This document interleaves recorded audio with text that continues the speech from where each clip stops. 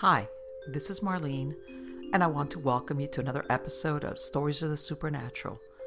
Whether you're watching a video or listening to a podcast, please like and subscribe to us so that you can get notification of when a new show is released. Links to videos or MP3 files can be found on MiamiGhostChronicles.com. Go to MarlenePardo.com for information on new book releases. I narrate several podcast series that can be found on major podcast platforms and can also be listened to via Alexa, Sonos, and other home systems. Look for Supernatural Storytime for scary storytelling, Nightshade Diary for classic horror and adventure stories, Stories of the Supernatural for interviews with different guests on the show. If you want to get noteworthy news about the paranormal world, true crime, conspiracy stories, and anything that is just plain weird, you can visit Strange Than Fiction Stories tab at MiamiGhostChronicles.com or find us on Blogspot. I want to thank you for being part of my audience, and I think you are all wonderful.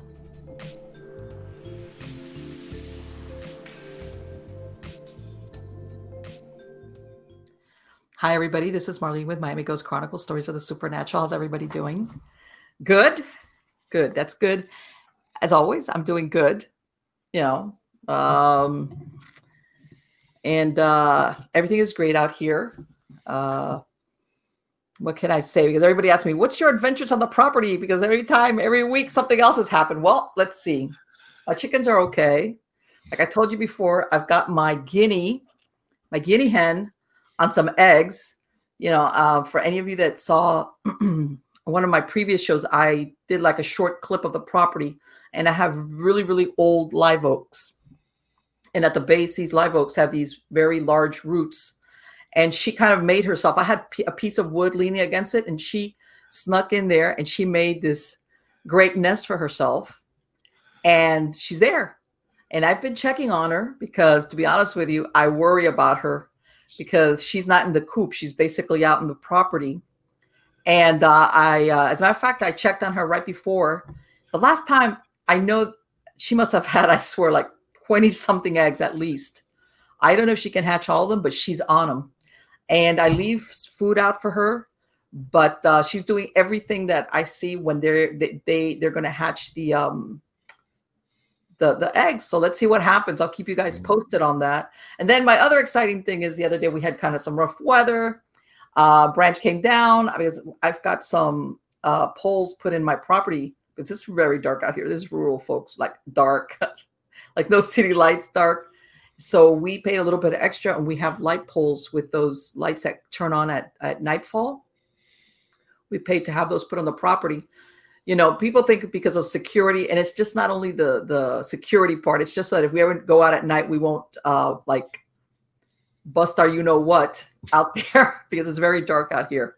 So yeah, a branch came down, brought one of the lines down. I was like, but no, the electric company came out right away and fixed it. So we have light back on. As a matter of fact, some of our neighbors are, that lighting is so nice because, of course, besides that, all you had was porch lights, which out here in the middle of the country, when it's very, very dark, doesn't do anything for you at all.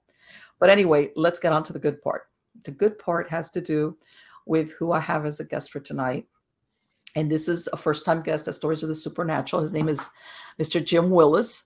And Jim is, let me tell you, I told him right before we started recording, he never a dull moment. Let me tell you something. He's a very, very busy man, or like he told me he was.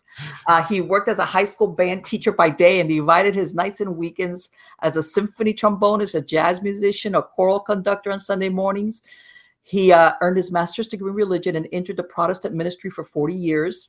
He's authored 12 books on religion and spirituality and served as adjunct college professor in the fields of world religions and instrumental music. He worked part-time as a carpenter, hosted his own drive time radio show. He was a council director and guest lecturer speaking on historical studies to contemporary spirituality. He produced the one-volume encyclopedia of religion titled The Religion Book and Armageddon Now, written with his wife, Barbara. And he's made several cross-country bike trips, which inspired a book trilogy about his experiences. He once retired. He wrote The Dragon Awakes, Rediscovering Earth Energy, Ancient Gods and Supernatural Gods. And his recent books include Lost Civilizations, The Quantum Akashic Field, and Hidden History, Ancient Aliens and the Suppressed Origins of Civilizations. I'd like you to help me welcome him. How are you doing, Tim? Thank you, Marlene. Boy, you make me sound so interesting. Thank you. Oh man, I was reading that and I was like, did he? What 3 hours sleep? Wow. Well, tell you. yeah, it's been fun. I always say if you can't do anything well, do a lot of different things. So I've tried to keep my hand in a lot of things. No, I believe it. You were like, that's a lot. Oh my God. That was what you were up at the crack of dawn and it's like, okay, well, we'll get a couple of hours of sleep and then back up. Well, it's fun. I've always been interested in a wide range of things, and they are kind of connected. When I went into the ministry, when I became a Protestant minister and got the Reverend in front of my name, if I had gone to do that, I never would have gone to a music school. But it turns out that going to music school is the best thing you can be for when you're going to be a minister, because you have to use so much music. And as for all the other things, they just kind of led one thing to the other, and it's been a fun life. But I'm 75 years old now, and slowing down quite a bit. Later on, I'm going to ask you to define that slowing down, because might be that's what you call that slowing down. But yeah, I understand what you mean as far as, but still, I was like. I used to do long distance biking myself. Not really? Not definitely like you. I used to do. I think the longest I did was the the different charities. They would do those. I was never one of these guys or girls, but I want to say it was mostly guys.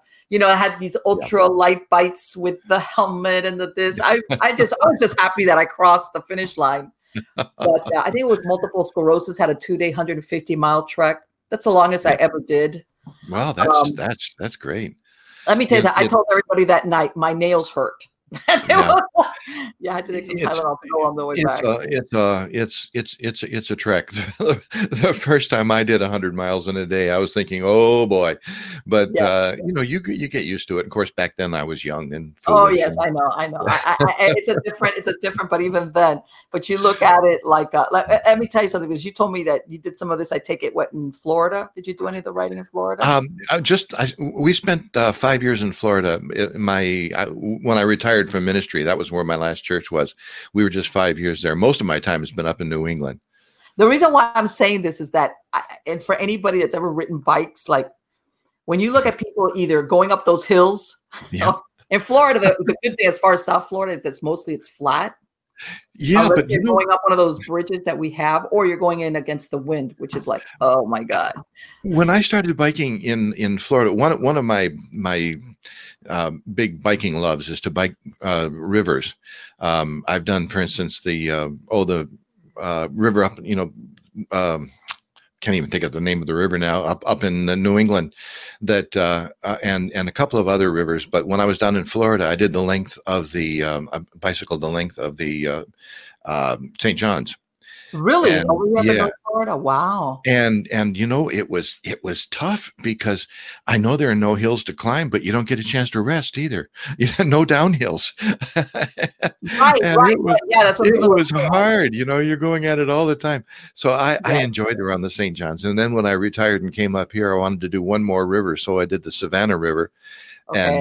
And from the source to the sea, and that was why I had to write a book about that one. So that's my book. They have, just out of curiosity, when you follow that, do they actually have? Are you riding on regular streets? Do they have bike trails for you guys? No, they're very seldom do they have bike trails. There's a bike trail for a couple of miles along the Savannah. Mostly you have to find your way, and a lot of times you can't even see the river. Sometimes you may be even a mile or two away from it, but you can generally by going back and forth stay fairly close. But it was fun. I really enjoyed it. At least I don't know about you, but for myself personally, I felt a big feeling of accomplishment once I actually finished. And biking can be very meditative, as I'm sure well know. It's kind of a Zen thing. You got the rhythm, and your mind is just free to go. You can't distract yourselves with all kinds of iPhones or anything like that. Oh, no. And so it's It can be very nice. I find it very restful and very meditative. Yeah, so it's great. It's It's true. been very valuable. Me personally, I've always liked to do things outside as far as whether it's exercise or anything like Yeah, that. So yeah, and usually a lot of times the things I participated, they try to route them through scenic areas or scenic, whatever coastlines or stuff like that. yeah, So yeah, it's a very nice, and you get to meet a lot of nice people yeah. Oh, also. that's great. When I did my cross country bike trips from California, from the Pacific to the Atlantic, I I did it years ago, and I've, to be honest, I think I experienced the very tail end of something that just doesn't exist anymore, because in places you can find it, but a couple of times I've been where I have bicycled before. I've been back visiting or doing a tour or a trip or a speaking tour or something like that, and I'll try to find the roads that I bicycled on with these neat little restaurants and nice little Mhm. family motels along the way and stuff. They seem to be all gone now. Yes, The roads that I enjoyed the most are super highways now, the and the mom and pop restaurants. places. Yeah. Yeah, the restaurants are all, pretty much the chain stores, and in order to even find restaurants nowadays, you usually have to find where a couple of highways cross, which means even if you're out in the boondocks biking, you've got to make your way to a restaurant or a motel at night, which means finding a highway and then finding the intersections and finding the motels along the Yes. highway. Yes, It, if it's you go through it's some of just these not the towns, like same. Town Square, you Yeah, see a lot of yeah. closed down buildings now, Yeah. and Oh, it's so sad. yeah, It's so yes. sad. But I've had some wonderful, wonderful experiences meeting people.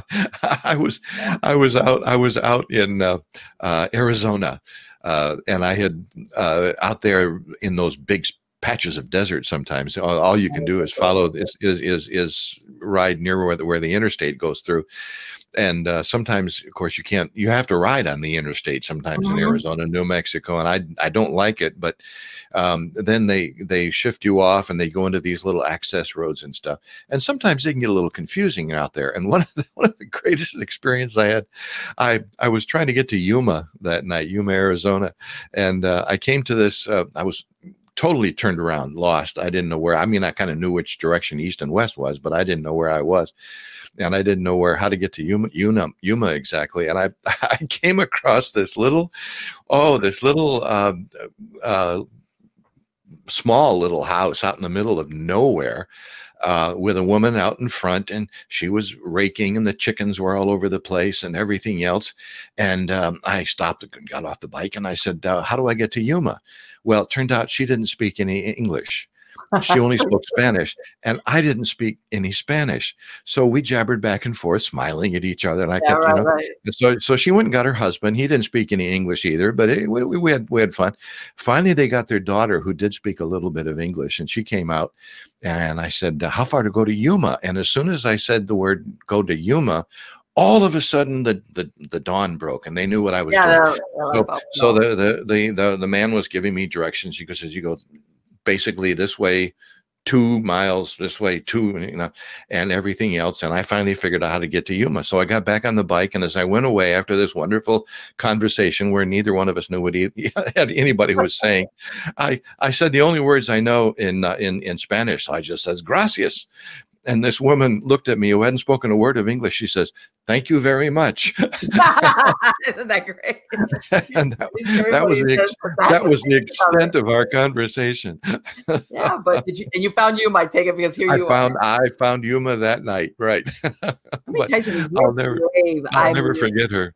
I went one time. I did cross country from here, Florida, to go to California, and that I think is it I-10, or I know it's a road that Yeah. takes you out Uh-huh. to Uh-huh. Texas and then New Mexico and Arizona, and there's nothing out there. Yeah. Yeah. Yeah. When Barb and I were writing Armageddon Now, we were living in a little trailer out in Arizona, right above the border, a little town of Nogales. Uh-huh. And while we were out there, I fell in love with the desert. But even then, it was different. I mean, we were there, what, 20 years ago, 18 years ago now. And the weather has changed so much out there. Really? We talk to people who live out there now, and it's just nothing for the temperature to get up above 110 in Phoenix and just stay there the whole Oh my time. God. And forget this business about being dry heat. 110 is 110. No, it is. It is. It I is. don't care whether it's I dry remember or that I wet. did part of that trip. As a matter of fact, on purpose, I did it at nighttime. But you Yeah. see a lot of those, I guess, constantly where people can pull over, I guess, if the car Oh, overheats. yeah. Mm-hmm. You see that a lot. And I Yeah. was like, oh my God, this in the middle of the day. I can imagine at noontime. Oh, Um, yeah.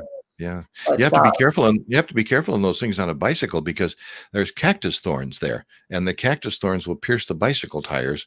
Man, I had more flat tires coming through the desert out really, there. you know Yeah. what? There was one. I can't remember if I can't remember if it was Arizona or New Mexico.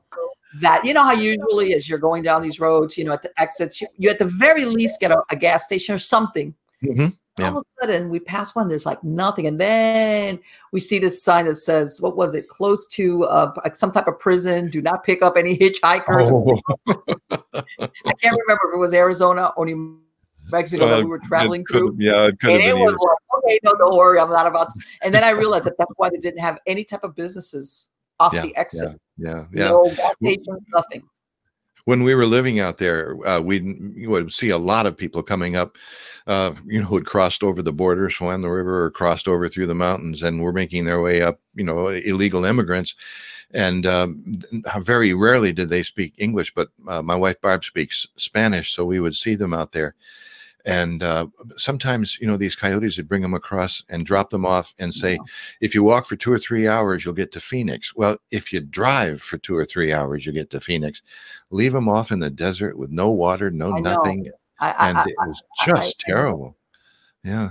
Because I can imagine that without water, and like you said, in that type of temperature, anybody's gonna basically pass out. And I've heard that every once in a while, well, not every once in a while, more often than not, they do come across people that have passed away. And basically, they've died of exposure. Mm-hmm. Yeah, they let them loose, and it's like, make your way. Yeah, sad to say that happens often. But now you're in New England. Then you're off. You're left all the hot weather and yeah, we left New England to go out to Arizona, and we were out there for a couple of years. Had some wonderful talks while we were doing Armageddon Now, the end of the world, A to Z. We like to call it 500 pages of light reading about all the different ways the world can end. Yeah, well, I want to ask you real quick, because I see that you wrote these books on religion, spirituality. Yeah. And then you did the religion book and the Armageddon. And was there a specific reason or something happened that triggered that you wanted to write this book? Well, it's been a journey. It really has. If you have time, I'll tell you the story, because my first book that I wrote was about bicycling. It's a book called Journey Home. And it was about a bicycle trip I made from Florida, where my folks lived in Sarasota, up to New England. And that book, at the time I wrote that book, I was also teaching. I was a professor of comparative religion, teaching world religions at a college up in Massachusetts. And that book, Journey Home, got into the hands somehow of an editor at Visible Ink. And they were looking for someone who could do a book on religion, and they wanted a kind of an encyclopedia of religion, ABC, and all that kind of thing. And so she called me and asked if I was interested, and of course I said yes. And it worked out very well, because what I did basically was use the syllabus that I had written for my course on different world religions. And I had written a glossary for the students, so they would have, every time they came into school, I would give them 2 or 3 pages of terms that they would use. And so I just kind of really amplified that until out popped the religion book. And after that, Visible Ink asked me to do a kind of a follow-up book, and they asked if I might do something about. At that time, especially, there was a lot of talk about, there were a lot of the end of the world and conspiracy things were starting and everything else. And there was a lot of talk about all the things that can go on. And so that out of that came Armageddon Now. And then I went kind of a hiatus for a while because I was going through a strange time in my life. I was a minister, so I was involved in churches, and I had my own church. I was a pastor of a church, and I discovered something kind of strange when I went into ministry back in 72, 73, 1973, something like that. When I went into ministry, I kind of expected, because I had a spiritual bent. I wanted my spiritual questions, or the big questions. Who are we? You know, what's on the other side? Where are we at? And all this kind of stuff. And so I wanted to ask those questions. And I had the misguided idea that somehow if I was in a church, I would be surrounded by this community of like-minded people, and we'd all be growing together spiritually and everything. And it doesn't work that way. You know, it's a business like everything else. You've always got the next meeting, you got the next church service, you got the next sermon, you got the next subject of lectures, you've got the next seminar, and always the next, you know, always thinking. And after 40 years of this, when I wound up my ministry in Florida, and I was 62 years old. I was really too young to retire, but I needed to confront this essential reality that I had been preaching about my whole life. I needed to connect with spirit. I was preaching about it and teaching about it, but I wasn't experiencing it. And so I came out here in the woods, and I decided I was going to, you know, take God on. I was going to wrestle with him. I even had a Bible verse in my mind. The Bible verse comes from the book of Genesis, the story of Jacob and Esau, who were two brothers, and Jacob defrauded his brother Esau of the birthright and had to flee for his life. And after a long time, Jacob spent up north in what we now know as Turkey, Anatolia, probably around the same place where Göbekli Tepe is and all that kind of stuff. He finally came back to be reunited with his brother. And the night before they were going to be reunited, Jacob was on one side of the river, Esau was on the other. And Jacob was worried. He didn't know what kind of a greeting he was going to get, and he didn't know what his brother was going to say or do. And so he was pacing back and forth. And it's a strange story about how all of a sudden this being appears to Jacob, and Jacob starts to wrestle with him. And it said they wrestled all night. Now, why? I don't know, but that's what the story says. Okay. And they wrestled all night until finally, as the dawn broke, Jacob realized that he was wrestling with God, according to the story. And Jacob said, "I will not let you go until you bless me." And it was a very, very powerful story. And so finally, Jacob loses the battle, and God puts his hip out of joint and everything else. But Jacob wrestled with God, saying, "I will not let you go until you bless me." And when I retired, 13 years ago now, when I retired and came out here to the woods, that was the verse that was in my mind. I wanted to confront God, and I wanted to say, "I will not let you go until you bless me." And it was really a prayer. I wanted to confront the essential metaphysical, supernatural, paranormal spirit, whatever we want to call it. And my prayer was answered over the years. It wasn't answered within the confines of Christianity. That's not how it came. It came about through a process that now would probably be called much closer to paganism, to shamanism. But that's where I found that reality. And that verse, and so that's really why I came out here, and that's where all the books started and everything else. I have to tell you one follow-up to this story, though, because a couple of years ago, I was asked to go over to Cornwall in the UK and give a seminar over there about the roots of world religions. And so I went over. I flew into London and took the train down and stopped and saw Stonehenge and Salisbury Cathedral, and I met this wonderful group of people down there in Cornwall. But when I finished the seminar, and it was wonderful, successful time, and I still have good friends from that time, I decided there was something I had to do. I had to rent a car and drive up to this little town called Fenny Compton, which is up north west of London, because my ancestors used to preach in the old stone church in Fenny Compton. It still stands. It's still being used. They were members of the Church of England, and they were, pastors there, and they would preach in this pulpit and everything else. And so when I got up to Fenny Compton, I stayed at this wonderful little bed and breakfast and had fish and chips and all the rest of the stuff that you do in England. And the next morning I met the town historian who took me into the church, and she let me in, and I was able to stand there where my great, however many great ancestors used to preach. And there was a big plaque on the wall saying Willis and everything else. Well, I went to stand up in this pulpit, and I saw a stained glass window that you could only really see well from the pulpit. It was situated that was the stained glass window that the minister would see every single Sunday. And my great ancestor looked at that stained glass window every single Sunday.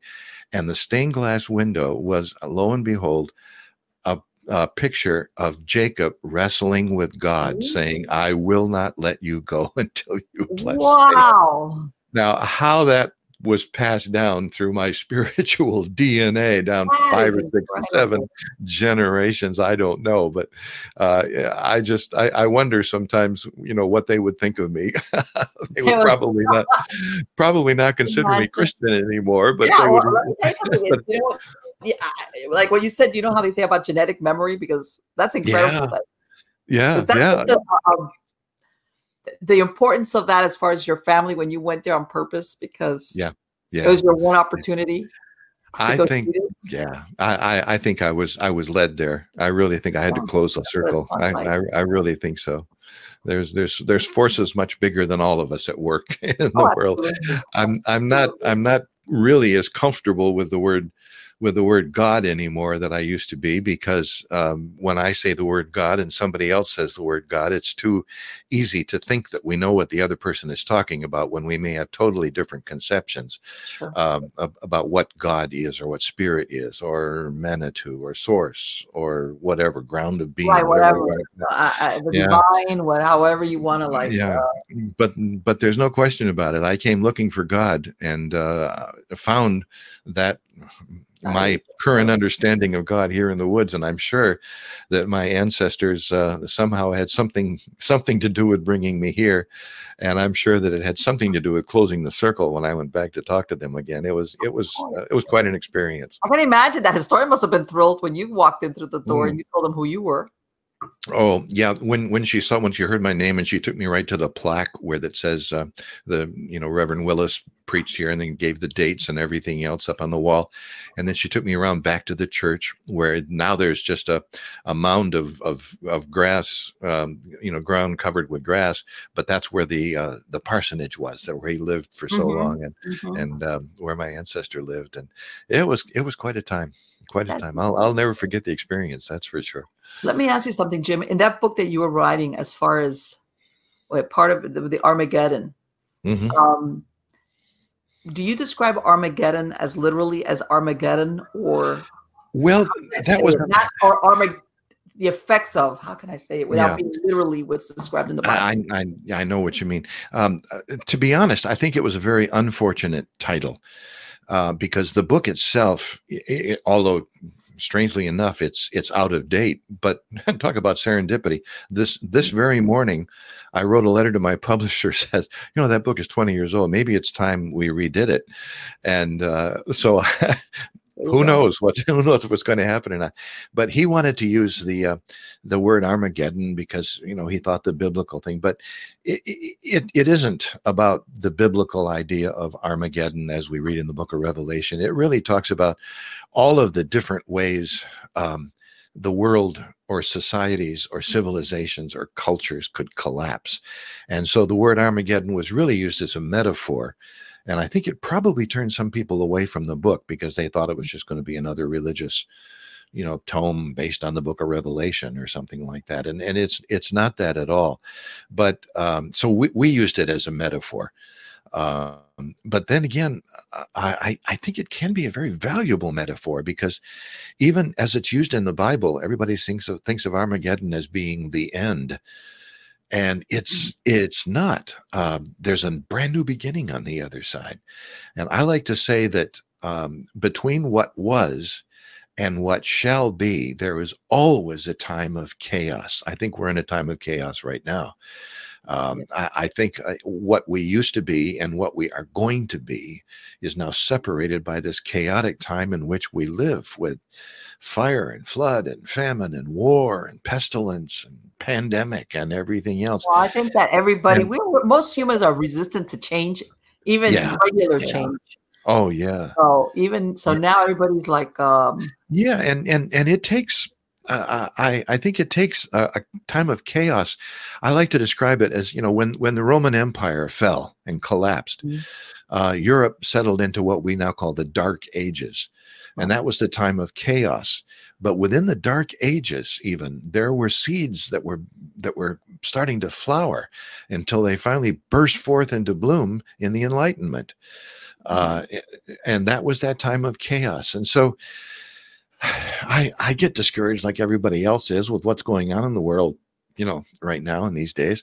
right. But I still can't help but think that there are enough people who are trying to evolve spiritually, that the seeds are being sown to look at the world in a different way and experience different things. And all of this dissension, for instance, between religion, people talk about all the death of religion and all this kind of stuff. Then they say, well, as a former minister, doesn't it bother you, to see the churches falling apart and fighting with each other and all kind of stuff? Yeah, it bothers me. But on the other hand, it almost had to be, because we live in a time when religion, even now in our day, it often is being weaponized.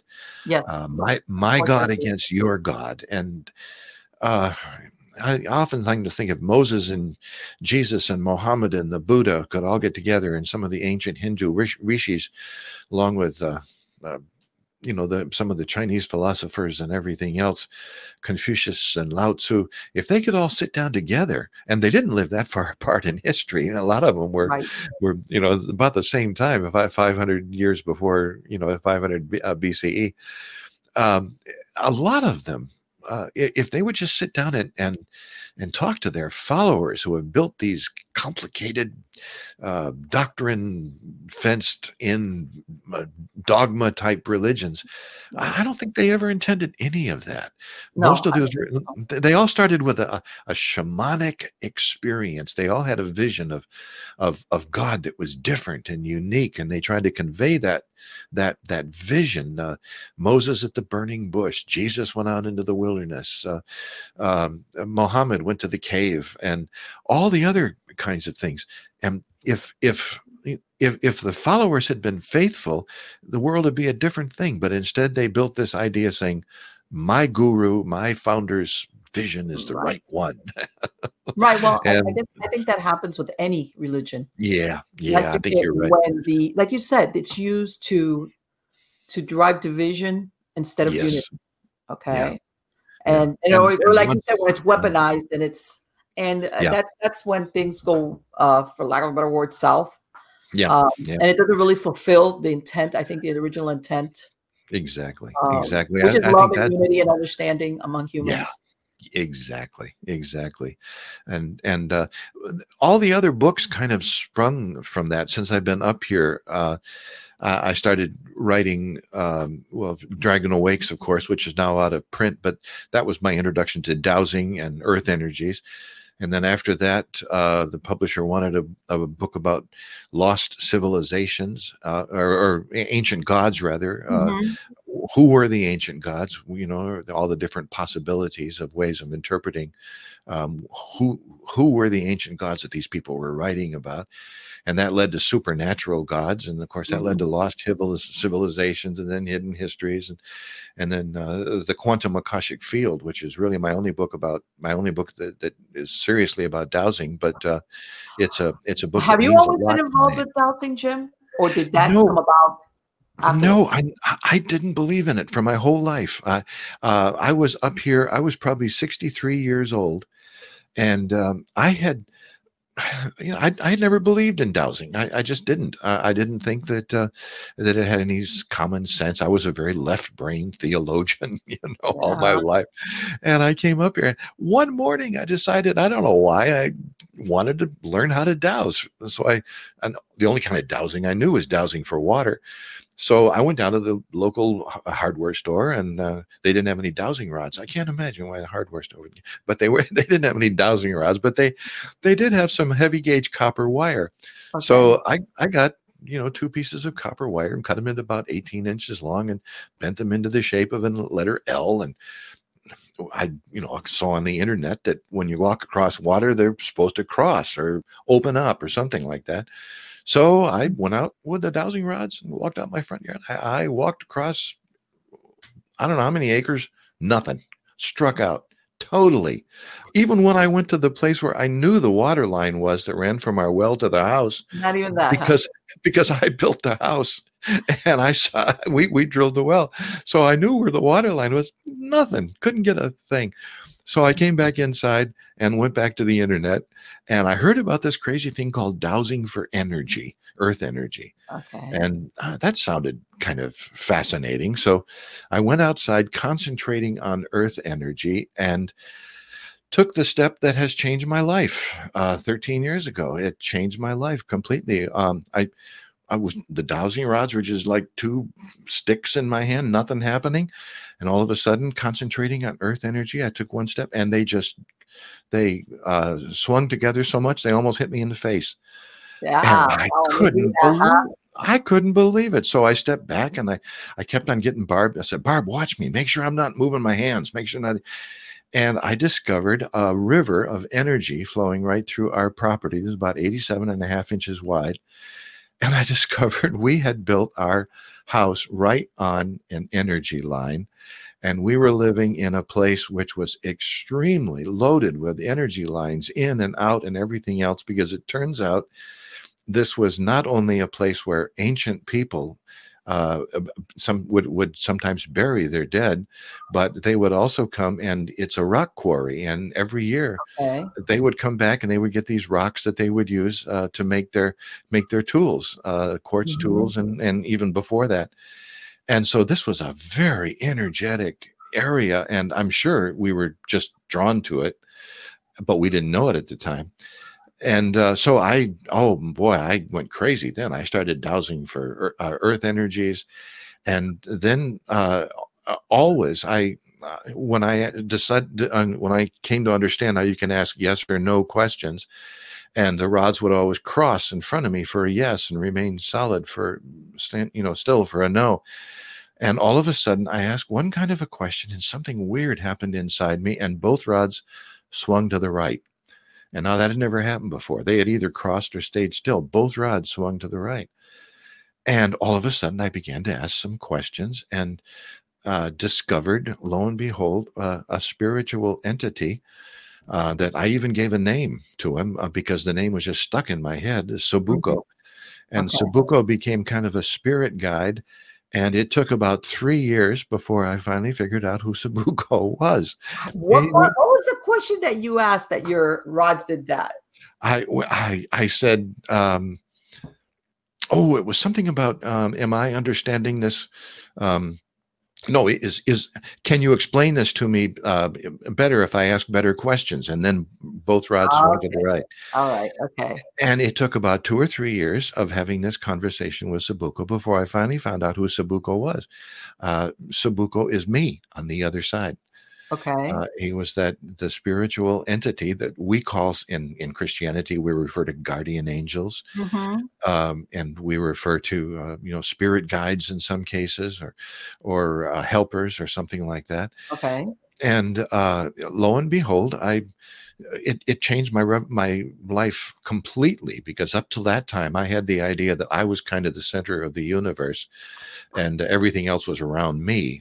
And all of a sudden I realized, no, I am a projection into the material world from the real reality on the other side. The real me is eternal on the other side, still there, and I am the projection into material world of that entity called Sabuko. So I tell about this story in the quantum akashic field, and from there came, oh, my first out of body experience, and then learning how to do out of body experiences, and then going up to Monroe Institute, where they're doing some tremendous work up there, and studying with Bill Buhlman for a week, who I consider one of the great teachers today in out of body experiences. And for a for a conservative Christian minister to all of a sudden turn and change completely, it all happened, and I didn't expect it. It was totally, and it all happened because I said to God, to Spirit, to whatever, I will not let you go until you bless me. And you didn't know what you were asking for. In other words, no, I didn't. And the prayer was answered in ways that I never would have expected at all. Does that? Let me ask you: do you think that the entity Sabuco had? When you said like a guardian angel or a spirit guide, that it's been with you always from the moment of your birth? Yeah, I think so. As a matter of fact, I think I like to consider the different religions of the world. I used to explain it to my students. The different religions of the world are really like software that you use to access the hardware. The hardware is spirit. The hardware is God or Manitou. That's the hardware. And all of these different religions are software that we use. And you can get really good on one piece of software, and you can really learn how to use it so you can access and manipulate the hard drive. The trouble is that the software doesn't speak to each other. If I'm using one kind of software and somebody's using another kind of software sometimes. So I think what I had to do was, in my own case, and I'm not saying everybody's like this, of course, but in my own case, I think I had to learn one kind of software really well and become very familiar with it so that I would have access to the hard drive, to God. And in my case, Christianity was the software that I learned. To this day, I still call myself a Christian, although I'm sure there are many Christians out there who don't consider me to be a Christian. But to this day, I still call myself a Christian, but a totally different kind. When I read the Bible now, or when I think of the great tenets of Christianity, everything from what does the virgin birth mean to what does Armageddon mean to all this kind of thing. It's nice to be grounded in something so that you can have something to relate to. But to this day, I get a kick out of it because I was like most Christians, you talk to me about angels, and you talk to me about spirit guides and all this kind of stuff, and I would say, no, you're talking about shamanic experiences and all new age stuff. No. And then at Christmas, we would all stand up together and sing "Angels We Have Heard on High," or "Angels from the Realm of Glory." Or I go back and read the book of Isaiah in the Hebrew Scriptures, and the first chapter of Isaiah is a classic shamanic journey. Isaiah had a vision, and he actually had an out-of-body experience in terms of pure shamanism, where he went to the other side. He ascended to the upper world, and there he was given a message of healing and a message for the tribe. And then he said, God said, who am I going to send? And Isaiah said, here I am, send me. And he came back. That's exactly what the shaman does, coming back with the spiritual wisdom for the tribe. And now I go back and I read the Bible, and I find unidentified flying objects. I find shamanic journeys. I find angels and spirit guides. I didn't see any of that stuff for 40 years. And it was there all the time in plain sight. Can you imagine? Let me ask you, do you think that when you were basically doing what you were doing during those 40 years, I imagine sometimes it's like this would have been too much of a conflict at that point, because how would you handle something like that? Yeah, it could have been. I probably would have had to leave the ministry. Right. That's what I'm going with that. It's like if I didn't leave, I might have been kicked out. That kind of stuff. Do you do? And I know you've mentioned shamanism. Anything as far as remote viewing? Yes. Yeah. I haven't had as much experience with specifically with remote viewing as a lot of other people that I've talked to, but it has happened from time to time, and I have been able to find people. It was really interesting because one story, had this very vivid dream, and I'll make it quickly because it's a long Sure. story, but I had a very vivid dream about my father who passed away, and I saw him in my dream coming back. And the dream was very symbolic. He was getting off an airplane carrying a suitcase, and he was coming back basically into his next life. And so I knew that he had been reincarnated, and Mhm. I wanted to find him. And with the dowsing rods and with some intense meditation, I even found the city where he was Really? and was able to actually go there. And he saw me. And there were other adults in the room who did not see me. But you know how kids can sometimes see to the other side when the Yeah. adults don't see them. Yeah. And he saw me and he recognized him. And I was his spirit helper for a while. Right. And I was actually able to locate, when I went outside, I was actually able to locate the street where he was on and find the name of it. And I was actually able to find his name. And when I came back into my body and started doing some research, I was actually able to Google the very street, the name of the street and everything else. And I know what his name is. I know where he was. Sad to say, like most kids by now, this is a couple of years ago, and by now he's been taught by his elders that spirit helpers and Things like that. Yeah. imaginary friends don't exist. So Mhm. he doesn't see me anymore, and I'm finding it very difficult to see him. But at least I had that experience. It That's was a incredible. wonderful experience, and to be able to follow it up, to actually find out a map and Google and see the same thing. Right. It From confirms it for yeah. yourself. Yeah, Does yeah. that. So it makes it was quite an experience. I know that a lot of people, even people who hear me t- tell this. I don't think I've ever told this particular story on the air before, but a lot of people, if I tell them this kind of story, they would just kind of look and smile and say, "Yeah, well, sure," But Yeah.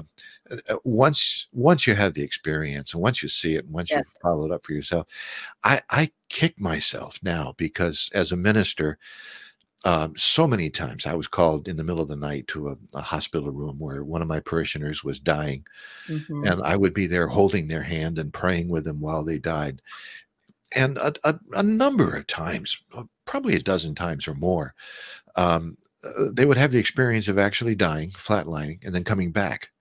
Yes. And the nurses and the doctors would shove me out of the way and everything else. And then after they were back and after they were stabilized, the next day I would have a chance to go and talk to them. And they would tell me these stories about somebody appearing at the bed, at the foot of the bed. It might have been, depending on their religion, it might have been Jesus, or it might have been Moses, or it might have been a figure of light, or it Mhm. might have been a family member, or something like that. I was a minister and I just didn't believe any of that stuff. Now, I didn't argue with them. I didn't say, "Oh Right. You no, just no, thought it was somebody yeah, that was yeah." looking I didn't say, "Oh, your brain was just shutting down. The blood was right. shutting Uh-huh. down." I didn't do that. But now I'm looking at it and I realize they did see somebody. They had a real out of body or near death experience, and I'm kicking myself that I lost out on the opportunity to learn so much from those people, most of whom are not alive anymore. But uh, and I just, through my own ignorance and through my own hard-heartedness and thick-headedness, I Well, to didn't hear take a it, didn't story take advantage. of these nurses, especially the ones that do that overnight, Yes. say that once they hear some of their patients Yeah. start Yeah. talking either to deceased Yes. family members, Yep. Yeah. they already know that there's a very good chance that this person's going to pass away very soon. Yeah. Yeah. Yeah. Because they say at nighttime is usually when things slow down, Yep. Yep. and I've even had nurses tell me that they, going into a dim room, they can actually see something leaving the body when that time comes. yes, It's phenomenal. Just phenomenal to me. right, and they say, you can't, and they say this is, we've seen this happen even with people, because you could say, well, if it's an elderly person or they have dementia, well, it's just um, a symptom, but they've seen it happen with younger people that are Yeah. in there sometimes have a serious health problem or whatever, Hmm. and some of them have even had visuals, like you said, they've walked into a hospital room and they've actually seen like an outline of somebody there, and then that person has talked or said, I saw so and so. Yeah. And it's heartbreaking, the number of people who have had this experience and are afraid to tell anybody because they don't want to get laughed at, you know. Oh no. Just a shame. A lot of times it's like, you know, they just like keep it to themselves. You know, it kind of circulates among themselves. And I've even heard of some doctors that they have those couple of nurses that they know, these are my, like, for lack of a better word, those are my divining rods. Yeah. Because when they tell me, hey, take a look, keep an eye on so and so. Yeah. Because of this, they're like, they pay attention to it. Yeah. Because there's always a couple in the crowd that are really attuned as to what's going on with patients. Right. Even if they seem to sometimes even look to be improving. Yeah. And you know, when people talk like this, they say, oh, this is well, it used to be, this is new age, or this is something different. For the vast majority of time that the humans have been on this earth, this has been taken for granted. It's really only been in the last couple of 200, 300, 400 years, may at the most, that this kind of thinking has become pushed out and the intellectual side came in. It used to be that people would have these experiences all the time. You go back to ancient Ireland, or even Ireland of 500 years ago, or in some places of Ireland or Scotland even today, where you got you know, people telling stories about they just call them by different names, you know, leprechauns or you know, fairies or whatever. For most of the time humans have been on this planet, this was just accepted. People saw it. It almost makes you think, though, and I'm going to say, when I say organized religion, I mean organized religion regardless of denomination. Yeah, sure. It's almost like they become jealous of when a human being divides their attention or their belief to something that's not in their purview. It's like, no, that's bad, or, you know, that's devil, related to the devil. This is where you need to give all your religious or your intent towards. This is so common, and it's a central tenet of my last book is called Censoring God. It's about the books that didn't make the cut when the Bible was put together. But, you know, basically, when you look at the history, for instance, of Christianity, organized Christianity, 300 years after Jesus, assuming that there was ever a historical Jesus, or whether he's a composite, doesn't make any real difference right now. But some 300 years after that, Constantine wanted to unite the Roman Empire, a far-flung empire that ran from England all the way over to the Far East, or the Middle East, you know, and down into Egypt. And so the way to unite it, he used religion, and he wanted a monolithic type religion that would, in other words, people would have to go, if they wanted to get to God, they had to go through this particular, you know, religious exercise, and they had to report to their priests and their denominations and their churches. And he eliminated the Gnostics, because the Gnostics said, no, everybody can have a direct access to God. Finally, they were cut off from the Eastern Church for that same kind of reason. And basically what he was saying was, we want to stand between you and God. So if you want to get to God, you got to come through us. And it was a power move. It was a political move. And it's still being used today. Just a couple of months ago, there was big headlines that President Biden was one of the, he was only the second Roman Catholic president we've had. And although his own personal concerns about abortion, which concerns the Catholic Church, his own personal concerns are in line with what the church is thinking. His voting record has been very much the opposite, because he didn't want to impose his particular religious beliefs on everybody. And so there was a group of conservative priests who met, and they were going to withhold communion from the president. He said, you can't take mass, and you can't come to mass anymore. Well, according to Roman Catholic tradition, communion is one of the accesses to God, one of the doorways to God. And so what they were basically saying is, you can't get to God without going through us. It's a political move. And it's just a shame how what we have done with these religions. I think you're absolutely right when you talk about and power move. That the schism within the Catholic Church that brought us with Martin Luther into Protestantism was because you had bishops and people selling favors. Yeah. Okay. Yeah. You were basically, you could buy yourself your way into heaven or forgiveness or My, all these things. Even if you had done atrocities, if you had committed atrocities and you had, maybe you were a landowner or something, and you could, you had the money, in other words. yeah. You got old and you remembered all your sins, and it was like, oh, not ready to go to the hot place. Hold on. My favorite story about that was back in the days of the Inquisition, when the Roman Catholic Church was building these big cathedrals all over the place, and they had to raise a lot of money. And they had to, by that time, developed an idea of purgatory. The idea of purgatory is when we leave here, we go to this place called purgatory. And when your people left behind, when they pay enough money or say enough masses or say enough prayers, then you get out of purgatory. And there was one of the Catholic priests, Johann Tetzel, would go from town to town to raise money. And he'd sing this little song. It's an historical song. As soon as a coin in the coffer rings, a soul from purgatory springs. Yeah. Oh, it's just a shame. And if you didn't, and people don't realize that back in those years, people truly, truly believed that they would be damned to hell, and really horrible things would happen. And you were excommunicated, or as far as no baptism for a child. Yep. I mean, people truly embraced. It was not like, oh, well, maybe that's not real. They truly believed all of this. So they basically had a very powerful hold on the population. Yeah. As far as that, your soul was in peril. Yep. I believed it. How can I tell you that? Yeah. And it was much more political than spiritual. And it's just a shame. Just a tragedy. They had and historically, I mean, and you've done it, what they did with the Cathars and all different little offshoots that were trying to do their own thing.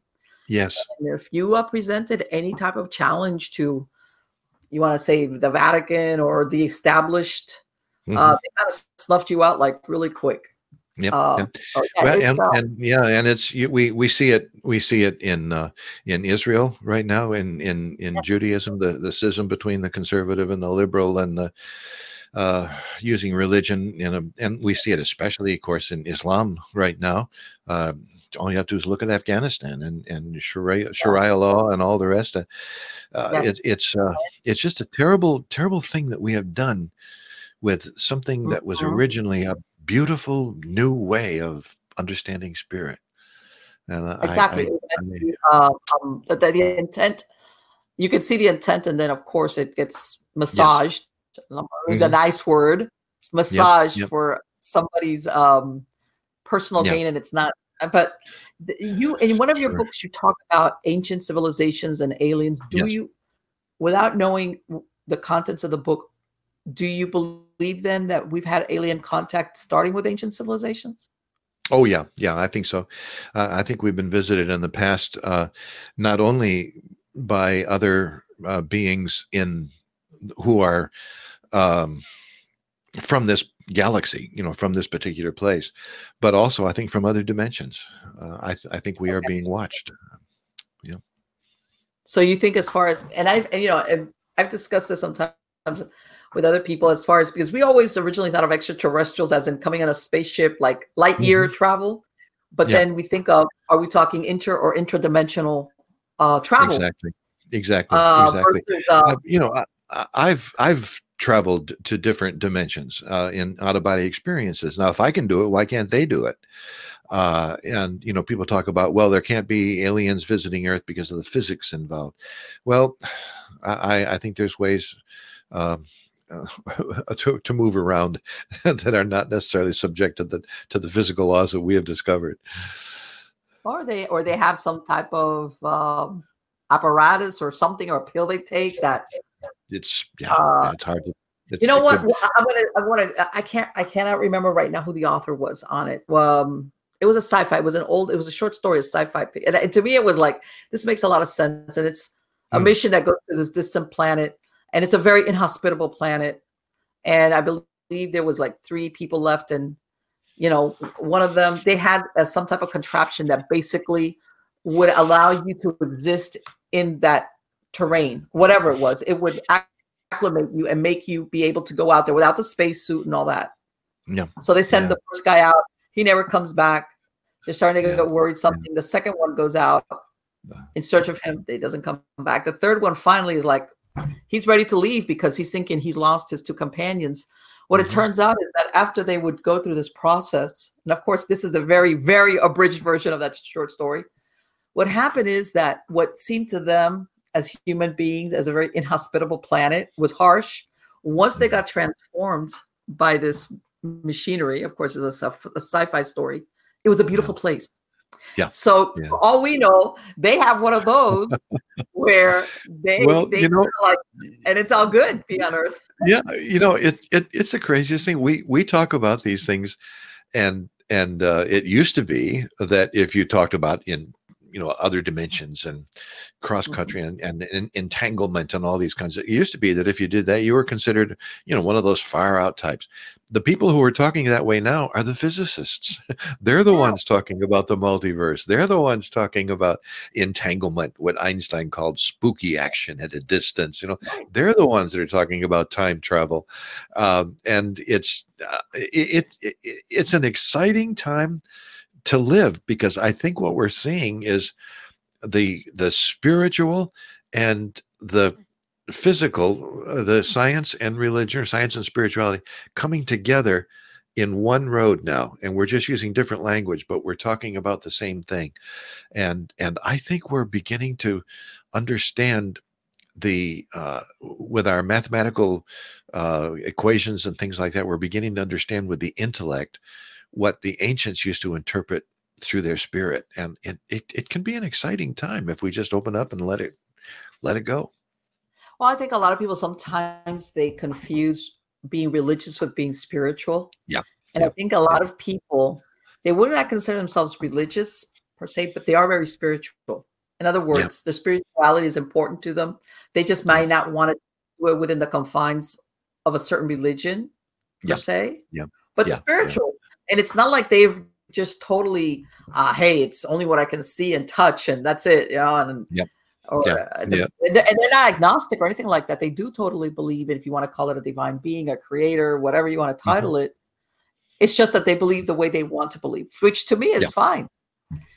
Because usually if you're that type of person, you have a really hard time, I would say, hurting another human being. It doesn't, in other words, and this might be Marlene being generalized, if you have that within yourself, you believe in creation, not destruction per se. You see what I'm saying? Your intent is always to create, not to destroy.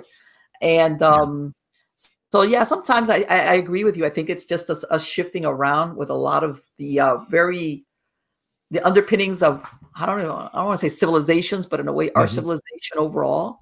Sure. Dramatic shifts. Yeah. And I don't know if it's going to happen in my lifetime or not, but I think we're going to see a real quantum leap forward. And I think we have to. I think we're approaching a very, very critical point in human history where we can either destroy ourselves or save ourselves. Hopefully. Jim, do you think that we're ever going to have, and I'm glad you brought that up because I say it in my lifetime, it's like that they're ever actually going to have an official disclosure as to the existence of extraterrestrials or our contact as in modern humans with extraterrestrials? Oh, I think so. I that's my personal belief.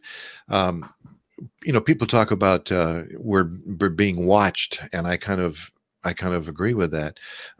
We're being watched and tried. In right now, if we were able to take our own brand of hate and warfare and everything else out there into the galaxy or into other dimensions, it would be a terrible thing. We would just take our human failings with us. And I think we are being watched to see. And I think this has happened in the past too, for earlier civilizations. They would reach a certain point and they had to make a decision. Are we going to save ourselves or destroy ourselves? And if the choice is made to save ourselves and to act on our best nature, our better nature, rather than all the other stuff, then all of a sudden we become worthy to continue. Otherwise, we're not. And so the decision is not going to be made, I don't think, by an entity from outside. I think it's something that we're going to have to, if we're going to look for a savior, it's got to be within the human heart. Oh, I'm so glad you brought that up, because I hear so many people hearing that they think the ETs are going to save us. And it's like, I think you need to realize that it's all about us. Yeah. You know? Yeah, we have to prove ourselves. We have to graduate. Yes. So, you hear about the 30-year-old that's still living at home in the basement, or it's okay. We need to get on out and do our thing.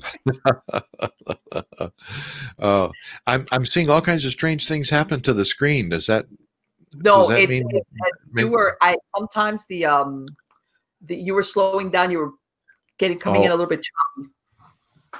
So I was trying to okay. I see. Yeah, I was like, oh my God, I lost him, and it's blinked out on me a couple of times. I didn't know. I know that I didn't know what our time was here, and I thought maybe something was starting to say. I got that under control. But anyway, I wanted to thank you, Jim, for joining us. It has been great. Thank you. It's good to be with you, Marlene. It has been absolutely fantastic. Are you going to be writing a new book, or are you just going to go back and revise your older one? No, I am. I just finished my first audiobook. We're in the midst of final production right now, which is my first work of fiction. It's called The Wizard in the Wood. And then we've got a number of ideas. I'm working on a trilogy right now of spiritual applications of ancient stories. For instance, the Merlin the Magician story, or the Snow White and the Seven Dwarfs, or even Robin Hood is going to enter into that. So I've got a lot of different projects in the works. Fantastic. If people want to, if anybody's listening and they want to find out what's going on, my website is at jimwillis.net, www.jimwillis.net. And it also introduces you to my YouTube page. We have a series of YouTube videos about dowsing. And it leads you to my, we're also on the YouTube page. We're doing a series of little books about spiritual lessons from nature. Okay. So far we've talked about butterflies and cardinals, birds. So that's all coming up. So if you want to look at jimwillis.net, it'll keep you informed of all the different stuff that's going on. I have a link to your website and the credits of the show, Jim. So, but I'm glad you gave out that information for the podcast listeners. Thank you very much. So, thank you, and I want to wish you the best of luck. And I'll be keeping tabs on you so you can come back.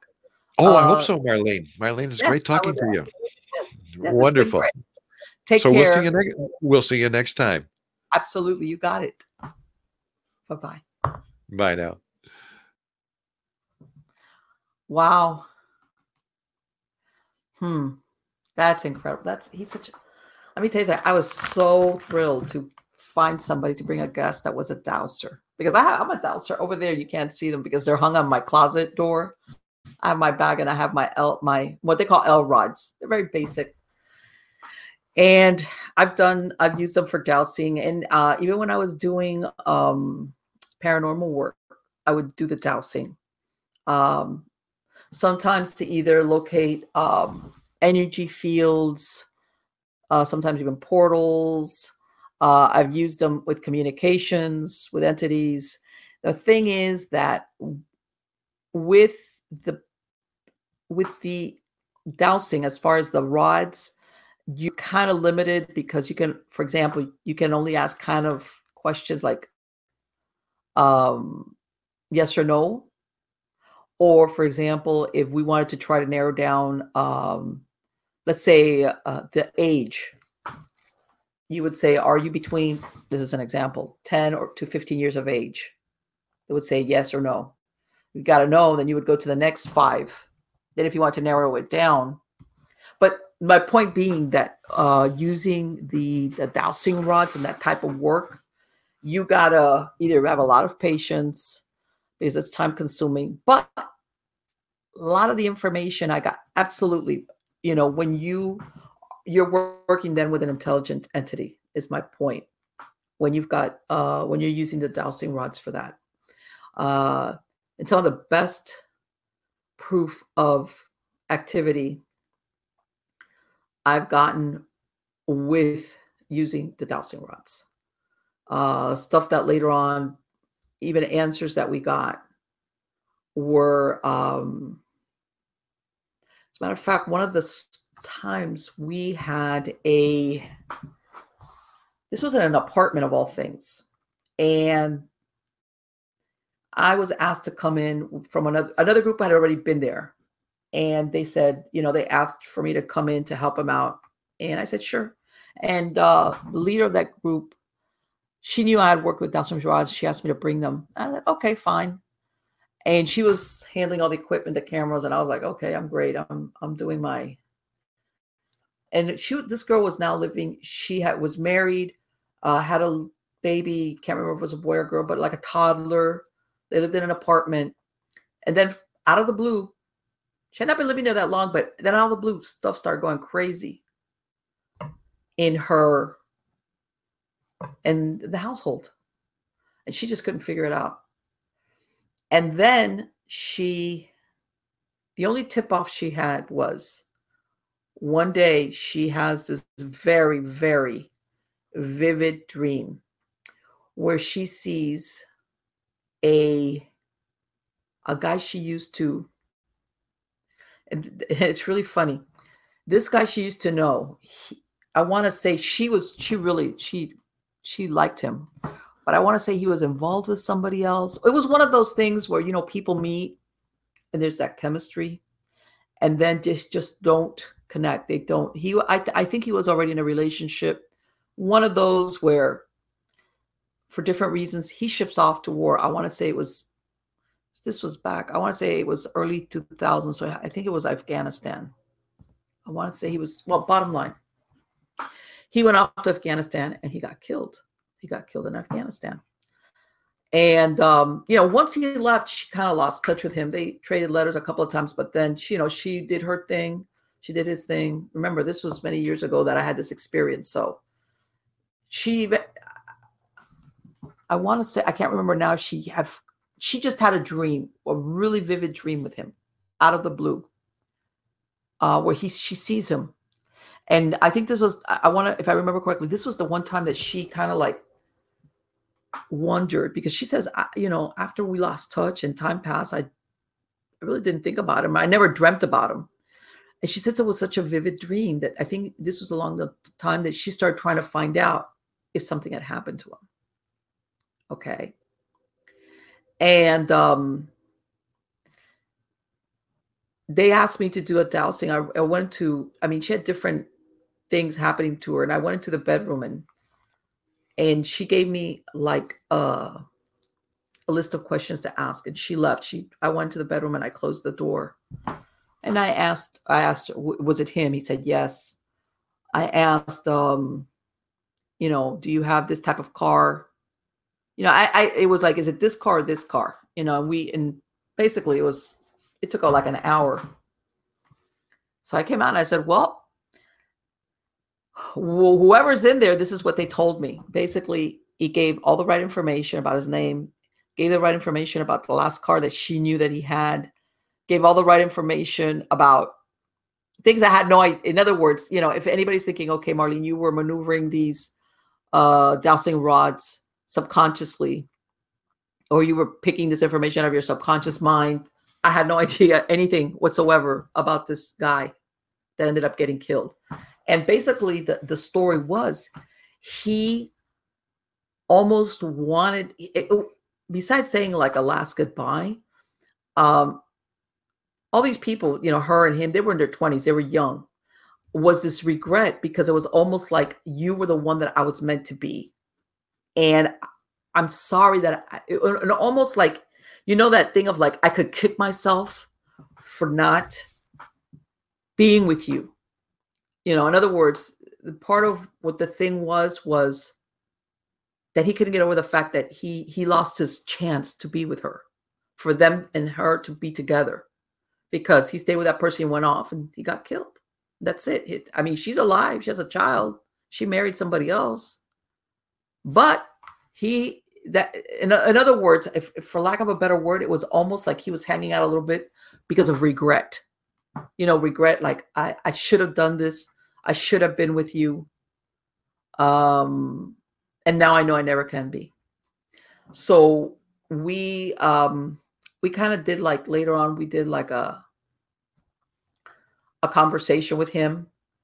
But we kind of told her, I said, look, we could tell him this and everything, but it's never going to be the same as in you telling him this yourself. Because he knew he was dead. In other words, this was not a spirit that was caught up thinking, I'm still alive. This was somebody that knew that they were dead, but was just filled with this regret over, missed opportunities, who knows, things. And let's face it, when you are in your 20s, even I imagine, even if you go to war, you're thinking you're going to live forever, or you still have time to do whatever it is that you want to do. Maybe you go off and you realize, man, that girl could have been my one true love, but here I am now and I'm worlds away. But when I get back, or when I do, I'm going to do this, or I'm going to look her up, or I'm going to see a way of finding her. And the next thing you know, you're dead. You've been killed. And this is what happened to this guy. So basically we told her, you need to, every time you feel him around you, because she kept feeling him a lot in the bedroom, which was a problem. I said, you need to tell him, look, you're dead, and I'm sorry this happened to you, but you need to go into the light. And we told her, you gotta repeat it. He's gonna let go eventually, but it's not the same as when it comes from you, because you are his anchor to this thing that's keeping him from moving on. And it's really funny because in reality, they never had this torrid romance that went nowhere. But it was one of these things that for some reason tied him, that moment of regret that he could never undo. And the girl in the other group, which was the one that she had, was the point of origin as far as communications between them, followed up with her. And she said that little by little, it started to lessen. And as far as this feeling of him around, she says it wasn't right away, but little by little by little. Then she says towards the end that it had kind of decreased to almost nothing. I believe they bought a house and they moved out. They moved out of the apartment. But this girl was really going, she's pulling her hair out at the beginning, because at the beginning she had no idea where the origin of this was. She had been living happily in this apartment for a while, and all of a sudden it started up. And her first tip off was that vivid dream that she had with somebody that she hadn't seen in a few years. That it was him. She says she couldn't make head or tails, and she didn't know what to do. Oh, and another thing, that these things only used to happen when she was alone at home with a baby. In other words, when her husband was home, she was like, man, I didn't want to be telling him all this stuff because I don't want him to think I'm going crazy. So it puts a person in a real jam when you're the only one experiencing this. And I've talked to enough people that this is exactly what happens to them. So yeah, it was an interesting, as far as the dowsing rods, I used the dowsing rods on that. It was very successful. So guys, I hope you like the show with Jim Willis. I urge you to go to his website. You can look up as far as any of his projects, his written works, also his things that he's got, working on. You could tell this is a gentleman that had, after 40 years of basically living his religious life one way, he recognized, man, I was kind of limiting myself here. I was wrong, or limiting, that's the only way I can think of it. So I'm sure he has a lot of insight into the books that he's written. If I've got a great bunch of guests lined up, new guests, I have some returning guests, but a lot of new guests. Again, if you want to listen to any of the podcasts for any of the shows, just go to MiamiGhostChronicles.com, and I have links there where you can listen to the podcast version of the show. You either click it and you can listen to it on the browser, or you can download the MP3 file, but it's without commercial interruption. Okay. Otherwise, I do have links again to the the podcast platforms, whether it's iTunes, Spreaker, Stitcher, iHeart, all of those, I have links there that you could find the show there, because I know everybody sometimes has their favorite stuff. Again, I'm working. Well, no, I'm almost. It'll soon be here. This is when I'm not doing the shows. I'm basically finishing this up, the number 2 of this one, which is Hatem Anakoslav Film Noir Murders number 2. This is the part most people hate, which is, I mean, I have somebody editing my edit, but I still edit it firsthand for a lot of stuff. So that's the drudgery work of writing. That should be out hopefully September 9th. Available on Amazon and of course my website. I am considering, and I would love to hear from you guys what you think, doing a live show for Halloween. I'm not sure yet. Let me know what you think and what you would like to talk, or we could just have it what they call open lines. We could talk about anything paranormal. Of course, on Halloween, what better thing is there than talk about the paranormal? Let me know. Send me an email, Marlene@MiamiGhostChronicles.com, if you would like for me to do a live show, a live stream on Halloween. And if I can't get the questions on chat, because I know sometimes I just go crazy, I might even put out a phone number for people to call or text in their questions. Depending. I don't know yet how I'm going to handle that. So something to think about, but I'm open to ideas and suggestions. Marlene@MiamiGhostChronicles.com. And again, you can go to nightshadediary.com. That's my website for the podcast series, which I do a lot of the I narrate a lot of the old time stories from Weird Tales, Lovecraft, you name it. There's a lot of people that really like those. Robert E. Howard, creator of Conan, things of that nature. If you go to supernaturalstorytime.com, that's the podcast series for scary stories, like regular old scary stories, modern time. I narrate those. So whatever it is that you like, I got your back, baby. So guys, thank you so much for being part of my audience. You are all absolutely wonderful. And please come back next week and let's spend some time together. Take care.